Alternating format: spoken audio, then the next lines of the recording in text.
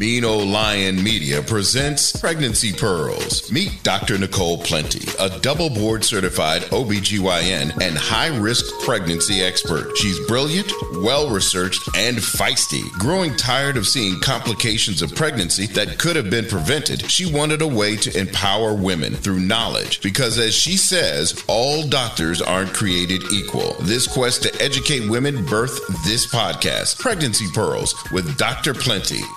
Thanks for listening to Pregnancy Pearls with me, Dr. Nicole Plenty. Today, we're going to talk about some postpartum considerations, particularly breastfeeding and sex. A lot of women struggle with breastfeeding and struggle with getting back to that intimate place in their relationships. So, of course, we're going to delve into it today.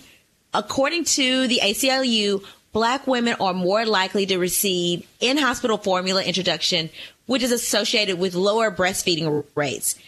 Because breastfeeding has a ton of health benefits for both mom and baby, it's extremely important to encourage this. However, some of us struggle with balancing sexual health with breastfeeding during the postpartum period.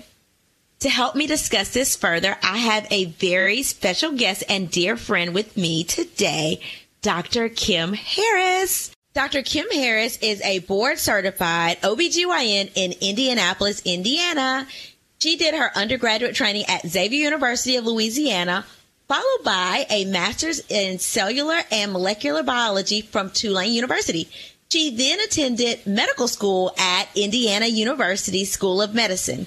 She then completed her OBGYN residency at St. Vincent's Hospital in Indianapolis, Indiana. She practices at Community Health Network, the busiest delivering hospital in the state, where she specializes in obstetric care and minimally invasive gynecologic techniques and preventive care. She is the wife of Dr. Luis Nunez, an internal medicine physician, also at Community Health Network. Together, they have 3 kids, Luis Jr., Selena, and Gabriel. And I have to mention that she is my soror of Alpha Kappa Alpha Sorority Incorporated.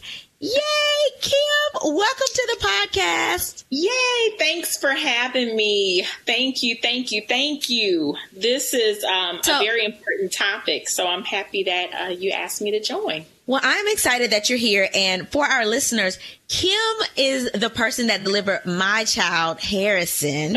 And so I love her to death. I talk to her probably every day. We talk every day. And we've been friends for a long time. So I am excited that she's on the show. She and her husband have been very supportive of everything that my husband and I do. So welcome. So, Kim, what are some of the benefits of breastfeeding you can share with our listeners? Well, human milk is definitely the optimal source of nutrition for all infants. And what it does is, for moms, it decreases the risk of developing type 2 diabetes, high blood pressure, breast and ovarian cancers. For babies, it actually boosts the immune system, giving the baby a lower risk of childhood obesity, diabetes, asthma, infections, for example, GI infections, respiratory infections, ear infections.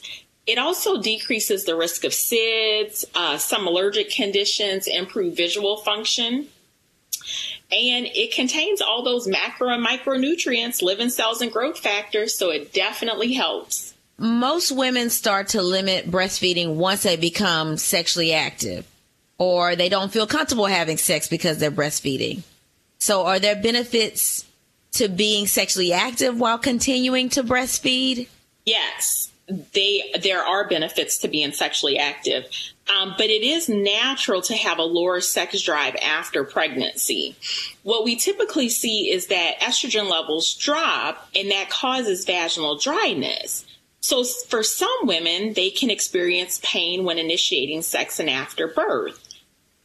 Also, some women could potentially have some body image issues after pregnancy where they feel like they need to lose more weight. They don't feel as attractive as they felt before. However, resuming sex after the 6-week postpartum period is very important to maintain a healthy relationship with their significant others. And couples who lack the sexual intimacy for prolonged periods of time can definitely develop resentment. Sometimes in our practice, when this happens, we do have a new intimacy clinic that just formed, and sometimes we will refer to the intimacy clinic. What? I had no idea there was such a thing as an intimacy clinic. Who runs these clinics, Kim? So actually, it's one of my partners who just recently started it. And it's actually a reach out clinic for women who have had babies, who have that decreased desire to have sex, and also for cancer patients. Pause for a second. What degree do you need to do that? MD. There's an MD that's running this intimacy clinic. One of your partners? Amy Hayes, GYN only. And she's running it with a psychiatrist. They just hired a new psychiatrist within community. And she's also running it with a psychologist. And she's also running it with a pelvic floor physical therapist. That's what I need to become. That's amazing. I want to be a sex therapist. It is amazing. It just started about 2 weeks ago. Okay, so you would recommend people that have issues with intimacy be referred to something like this type of clinic? Okay, and so who would be recommended to this? Is it just women that haven't had sex after a certain amount of time? Like, at what point would you recommend somebody to this type of clinic?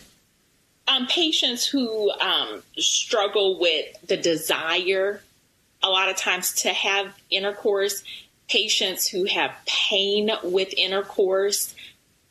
Some patients actually go with their partners to the intimacy clinic when they have body issues. Oh, wow.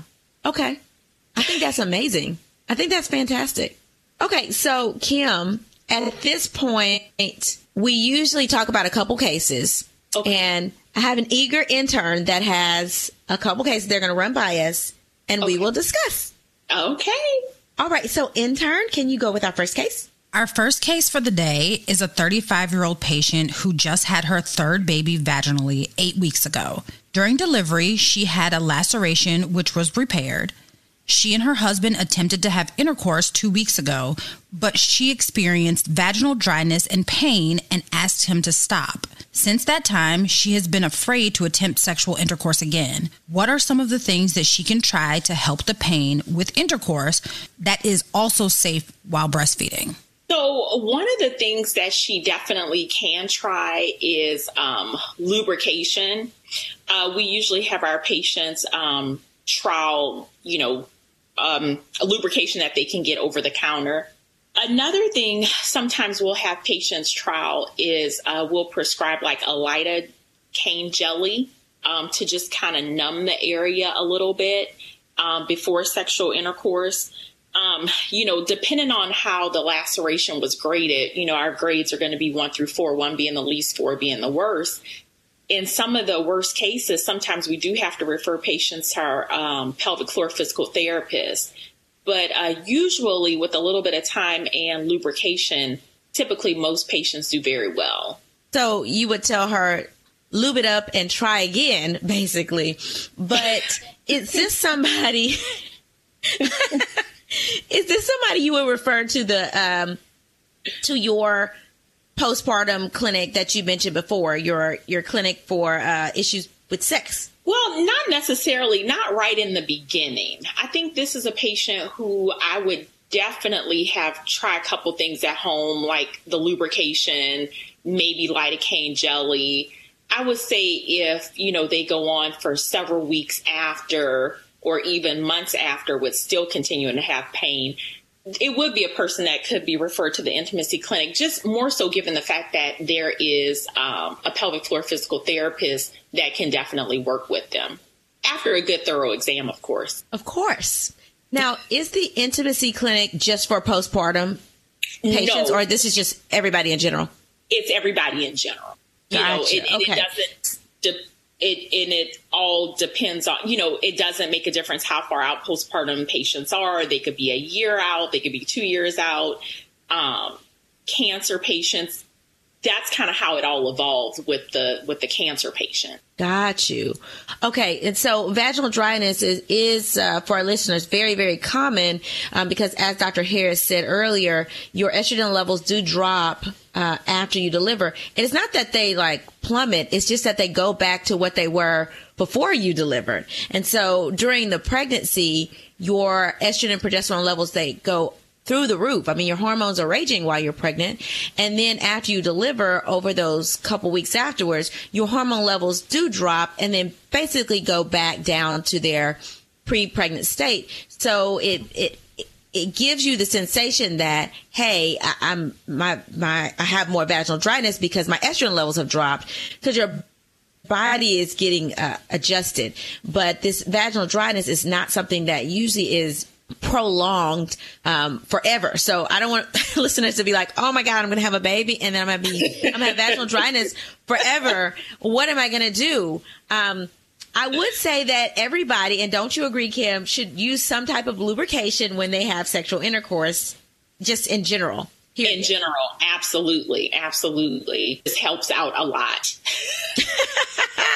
And that is with or without a condom, by the way. And people don't use condoms correctly. And that's how I end up in business because condoms break, right? When you don't use lubrication, that's one of the main reasons that you can have a condom to break, because you're not using lubrication inside and out of the condom. So if you are postpartum and you're trying to prevent a pregnancy, you're not using lubrication, that's bad. That's how this happens. And no, the vagina is naturally lubricated, but you still need help. Talk to our listeners about some of the changes they can experience with their bodies, as well as mood changes after they deliver. Okay. So one of the most common things on the topic that we're on is sexual dysfunction. That could be from, perineal trauma, or, lacerations, episiotomies, just delivering a baby vaginally. Wait a minute, Kim. So tell our listeners what perineal trauma is. So perineal trauma is just basically where a woman, just as it sounds, can have trauma from either pushing a baby out or have a tear in the muscles that make up the walls of the vagina. Sometimes those tears can occur naturally, or sometimes they can occur from a physician creating a tear to allow baby to come out. Okay. And so from that perineal, quote unquote, trauma can cause sexual dysfunction. How is that, Kim? It can, because it can cause a lot of pain. You have material there as we repair those tears that then have to heal. Scar tissue can form, and that can actually cause pain during intercourse after giving birth. Also, with the concern for low estrogen and decreased lubrication, particularly in breastfeeding women, that can then cause problems, as addressed in that first case that we talked about. Also, women can have some postpartum changes just in relation to mood. They have fatigue. They have time constraints. Now they have a baby that's feeding about every 2 to 4 hours. Women, oftentimes we are planners. We're thinking about, getting our baby fed and, making sure the house is clean and making sure there's dinner on the table. So a lot of times, husbands become, put on the back burner, unfortunately, just because of time constraints. Women go through postpartum blues. They have sadness and crying and anxiety. They can experience things like postpartum depression, changes that occur in the breast. Sometimes women can have infections called mastitis, postpartum weight gain, retention, all big changes in that postpartum phase. Yeah, I remember when I was breastfeeding, and I say breastfeeding with air quotes because, my little underproducing milk I just did not produce. And I was literally doing everything that I could to try to produce and end up getting a breast cyst. People are like, the lactation specialist like, well, you have to massage while you pump. Then I end up getting a breast cyst. And Dr. Harris was like, oh, no, you need to see the breast surgeon right now. Well, it was pretty big. Yeah. It was really big, and that's the other thing about, not to delve into that, but just breast concerns. Whenever you have a breast cyst or a breast mass in pregnancy, we can't always just assume it's a clogged up. Sometimes it could be something else like a cancer. That's why you always have to, be an advocate for yourself, tell your physician what's going on, and make sure that concern is followed up. Yeah, that is very, very true. Case, Pearl, is that it is normal to experience episodes of vaginal dryness and have trouble with sexual intercourse in the immediate postpartum period. Lubrication should be used first, but obviously you should talk to your OBGYN or provider if you're having any issues. So, agreed. So, medical intern, do we have any more cases? Yes, our second case is a 23-year-old patient who just had her first baby 4 weeks ago. She delivered vaginally. She has had trouble breastfeeding, but noticed that she experiences milk letdown during foreplay. She realizes that she is not supposed to have intercourse for 6 weeks, but feels it could be beneficial. Should she wait the full 6 weeks, or is it okay to resume intercourse earlier? So I think any OBGYN would tell this patient, please wait the full 6 weeks for your body to actually heal before having sex. It is actually common for women that have fuller breasts to actually leak. So in a case like this, once she's cleared at her 6-week postpartum visit, I would tell her, anytime before having intercourse, maybe she should feed the baby first or do some pumping before sex. I know that may not be ideal if you're in the moment and it just kind of comes out of nowhere, but that is probably going to be particularly important. Anytime oxytocin is released, there's always going to be some sort of milk release. And especially for first-time moms, I just feel like, it's newer.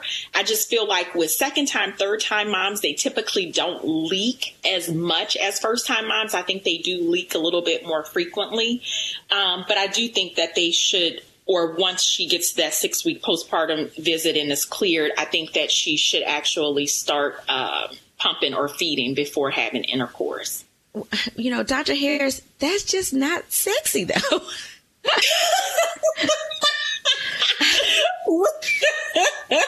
Well, some people just incorporate leaky breasts into sexual activity, and that's okay.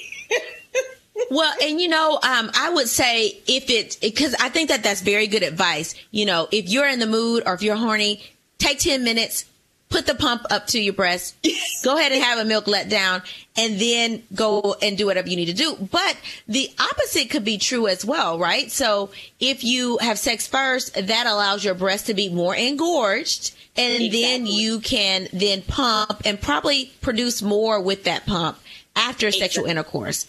Exactly. So I think before or after. Exactly. Before or after is fine. This may not be sexy, but she, if she is not comfortable with milk letdown or some sort of leakage while in the process of having sex, again, after 6 weeks, she can always wear a bra with pads inside to catch the milk. She could use the Haka cups, which are little cups that you put inside your bra. It's like a soft cup. And it actually can be used for milk storage. So some of my patients wear Haka cups and they collect breast milk while they have their bra on. So that is something that she could do. Or she could actually just incorporate that leakage into foreplay. Or, you did bring up a good thing. There are portable breast pumps like the Willow pump. Mm-hmm. Which is just a pump you can put in your bra. And so if she is having foreplay, she could always literally pump hands free while she's having foreplay, or after the 6 weeks postpartum visit and clearance, she could always have sex while she is using her portable pump. That is something that could be done as well. Exactly. The Willow is the Bluetooth pump. Is that the one with the? Yes. Yeah. Okay. Yep. I've talked to several of our lactation consultants about that one. There's a couple of them on the market now that are like portable, hands-free. I know a lot of doctors that are in the hospital rounding while they are pumping, and nobody knows it except for because it's quiet, right? Exactly. So it's quiet, and so you can pump while you're doing your normal day-to-day activity. Nobody knows that you're doing. So that is another option. Yep. Kim, what are some other tips that if she's trying to increase her milk production now, that's outside of foreplay, that she could do to help? I would say the best thing at increasing milk production, at least this is what I found for me, and I preach this to my patient, is just pumping as often as possible. I think when I was pumping or breastfeeding, I went about every 2 to 2.5 hours. I would say no more than 4 hours, but I do think that is going to be one of the most important things is putting baby to the breast anywhere from every 2 to 4 or pumping about every 2 to 4 hours. I think that if women can do that consistently, I think that they're going to have a very, very much so improved production. So, Kim, what do you think about, I know a lot of people have asked me about mother's milk tea, fenugreek supplementation. Do you have any experience with any of those, or do you recommend those to your patients? I have in the past, and I think it's just going to be patient dependent. I've had some patients have done very well using those methods or using those products. And then I've had some patients that just did not. It just didn't work for them as well. I've had patients say fenugreek gives them really bad gas. So that is not sexy or anything that they were interested in using after they used it, once or twice. But I will say for some patients, it does help. And I would add to that, I think that I agree with you. The supplementation can help, but I think that people forget that they have to drink a lot of water. I mean, you are like a constant stream, right? And you have to eat more when you are in your postpartum period than when you were pregnant. So in pregnancy, you're only supposed to increase your calories by 300 calories a day, which is like looking at a French fry. And in the postpartum period, you should increase your calories by 500 calories a day if you are breastfeeding, because it takes a lot of energy to breastfeed. But we can't forget the water. You will not produce anything if you're not drinking enough water. Exactly. And I usually tell patients about 3 to 4 liters of water a day. Some patients are overachievers and they drink a gallon a day. Good for them. But if you could at least get in 3 to 4 a day, that would be good. Okay. So Case Pearl, it is important to wait the full 6 weeks to resume sexual intercourse to allow your body to heal, especially if you have had a surgery like a C-section or a laceration repair, which meaning that laceration is when you have a tear in the vagina.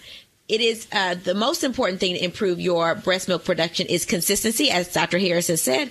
Consistently breastfeed at least every 3 to 4 hours to improve your production. Okay, medical intern, do we have any emailed questions from our listeners? We do. This one, it reads, "Hi, I had a baby 4 months ago. Sexual intercourse has been going okay. I've been successfully breastfeeding since birth. My issue is that I don't feel comfortable allowing my husband to touch my breasts during sexual intercourse. I feel like it will contaminate the breast milk. Am I overreacting?" I would say in this case, she is overreacting just a little bit. I mean, bacteria on our skin is very, very normal. And, with good hygiene and intact nipples, it is definitely okay for her husband to be all over those breasts. I will say, and I have talked to one of our lactation consultants about this, because this is a common question that they have gotten in the past and currently. They call it family flora, air quotes, family flora. which means, it's likely that whatever germs or bacteria, we are sure that her husband has already exposed her to it before. So I think that this case in point, I do think that she would definitely be fine. Just know it's the family flora. Make sure the nipples are intact. Be intimate with your husband. It is definitely okay to let him touch the breast. And just with good hygiene, I think she'll be okay. Okay. And so, Kim, when you say good hygiene, quote unquote, like what should people be doing when they are breastfeeding to make sure they're keeping good hygiene?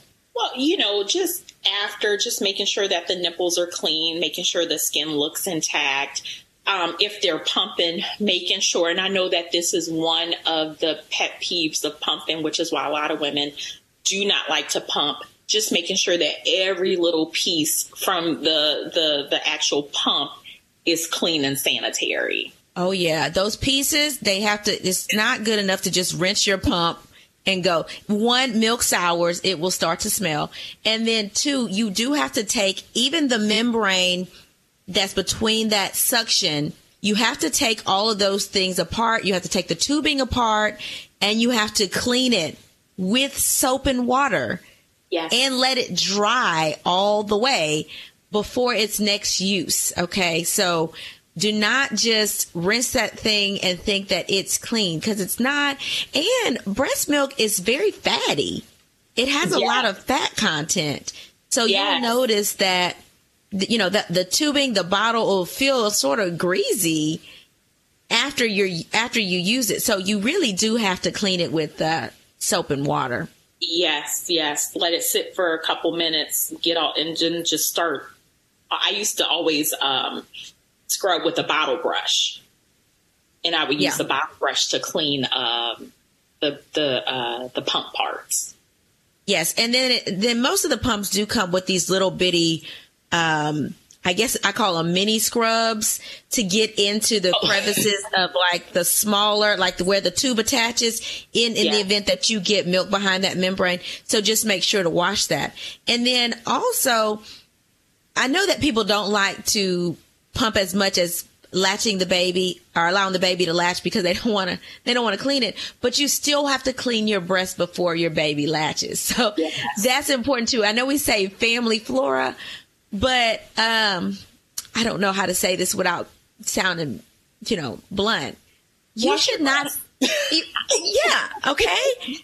You should not have sex and then all of a sudden attach the baby to your breast without washing your breast, or at least taking soap and water or a towel and wiping over your breast. Like, that's why your husband can touch your breast and then you also breastfeed.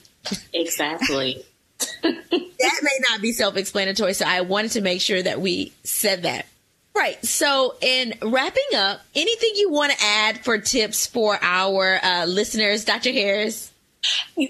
So I would say, if a lactation consultant is at your hospital, or, you know of a lactation consultant that you could rely on, I think that lactation consultants are going to be your best source of information. Also, talk to your OBGYNs because they can get you the resources that you need. And also talk to the pediatricians because they have a lot of resources also. There's a good website called Kelly Moms. I know I went to that website a couple times when I had some issues with pumping or breastfeeding, especially for, just common questions that you might have, or, questions that you may not even think of. I do think that that's a good resource. But if you have lactation consultants, I think that they would be some of the best people to first go to. And when should people ask to speak with a lactation consultant? After the baby delivers. So in the hospital is key. Okay. Yes. So a lot of moms do not realize that they have that resource available to them right then. And you should really be, if you're going to breastfeed, do not supplement. Do not start off with supplementation, especially not in the hospital. And if your nurse mentions supplementation in the hospital, ask to speak to a lactation consultant Yes. at that time. Because once you introduce that, immediate gratification of breast milk, it's going to be harder for you to continue to pump and breastfeed, because you're going to realize it's easier to just use formula. And I'm not knocking formula. I breastfed my baby, and I did end up eventually supplementing because I was an underproducer. But I tried my hardest not to supplement until I absolutely had to. So please talk to your lactation specialist as soon as you start having issues. And honestly, everyone should see a lactation specialist before they leave the hospital. Yes, I agree. And just like Dr. Plenty just said, we are not over here knocking formula. For some patients, they may have issues with breastfeeding or pumping, and formula is there. So, if you have to use formula, please, by all means do. I know sometimes this could be very hard on a lot of patients, and sometimes this can create the situations of postpartum depression and postpartum blues. But if you have a lactation consultant available, please, by all means, contact them. And some lactation consultants once a week will have breastfeeding groups with moms. Also, sources on like Facebook, the breastfeeding mom groups, pregnancy groups. So that's also really good resources. Kim, before we go, tell our listeners some of the benefits or maybe the differences between formula and breast milk. Well, kind of as we mentioned before with with formula, with human milk, difference here is that, it contains a ton of macronutrients and micronutrients. It has living cells in it. It has growth factors in it. It has immunoprotective substances in it. So that helps with things like SIDS and ear infections and allergic conditions. With formula, unfortunately, you just don't have. Okay. Yes, I agree with that. So if you are formula feeding, as Dr. Harris has said, the major difference is going to be your macronutrients and your immune boosters, right? So you can't give antibodies through formula, but nutritionally, they are the same. Okay. Yeah. So they are the same nutritionally. So if you're beating yourself up thinking you're not giving your baby good nutrients, that's a lie, because formula and breast milk nutritionally are the exact same. The thing that you're missing is the antibodies, and babies don't make their own antibodies to support their immune system until that 6-month period. So that's the difference between the two. So I know we like to say best is breast, but it's whatever, like a fed baby is technically the best. Okay. Yes. I will second that. All right. So Dr. Harris, thank you so much for joining me today on the podcast and sharing your expertise.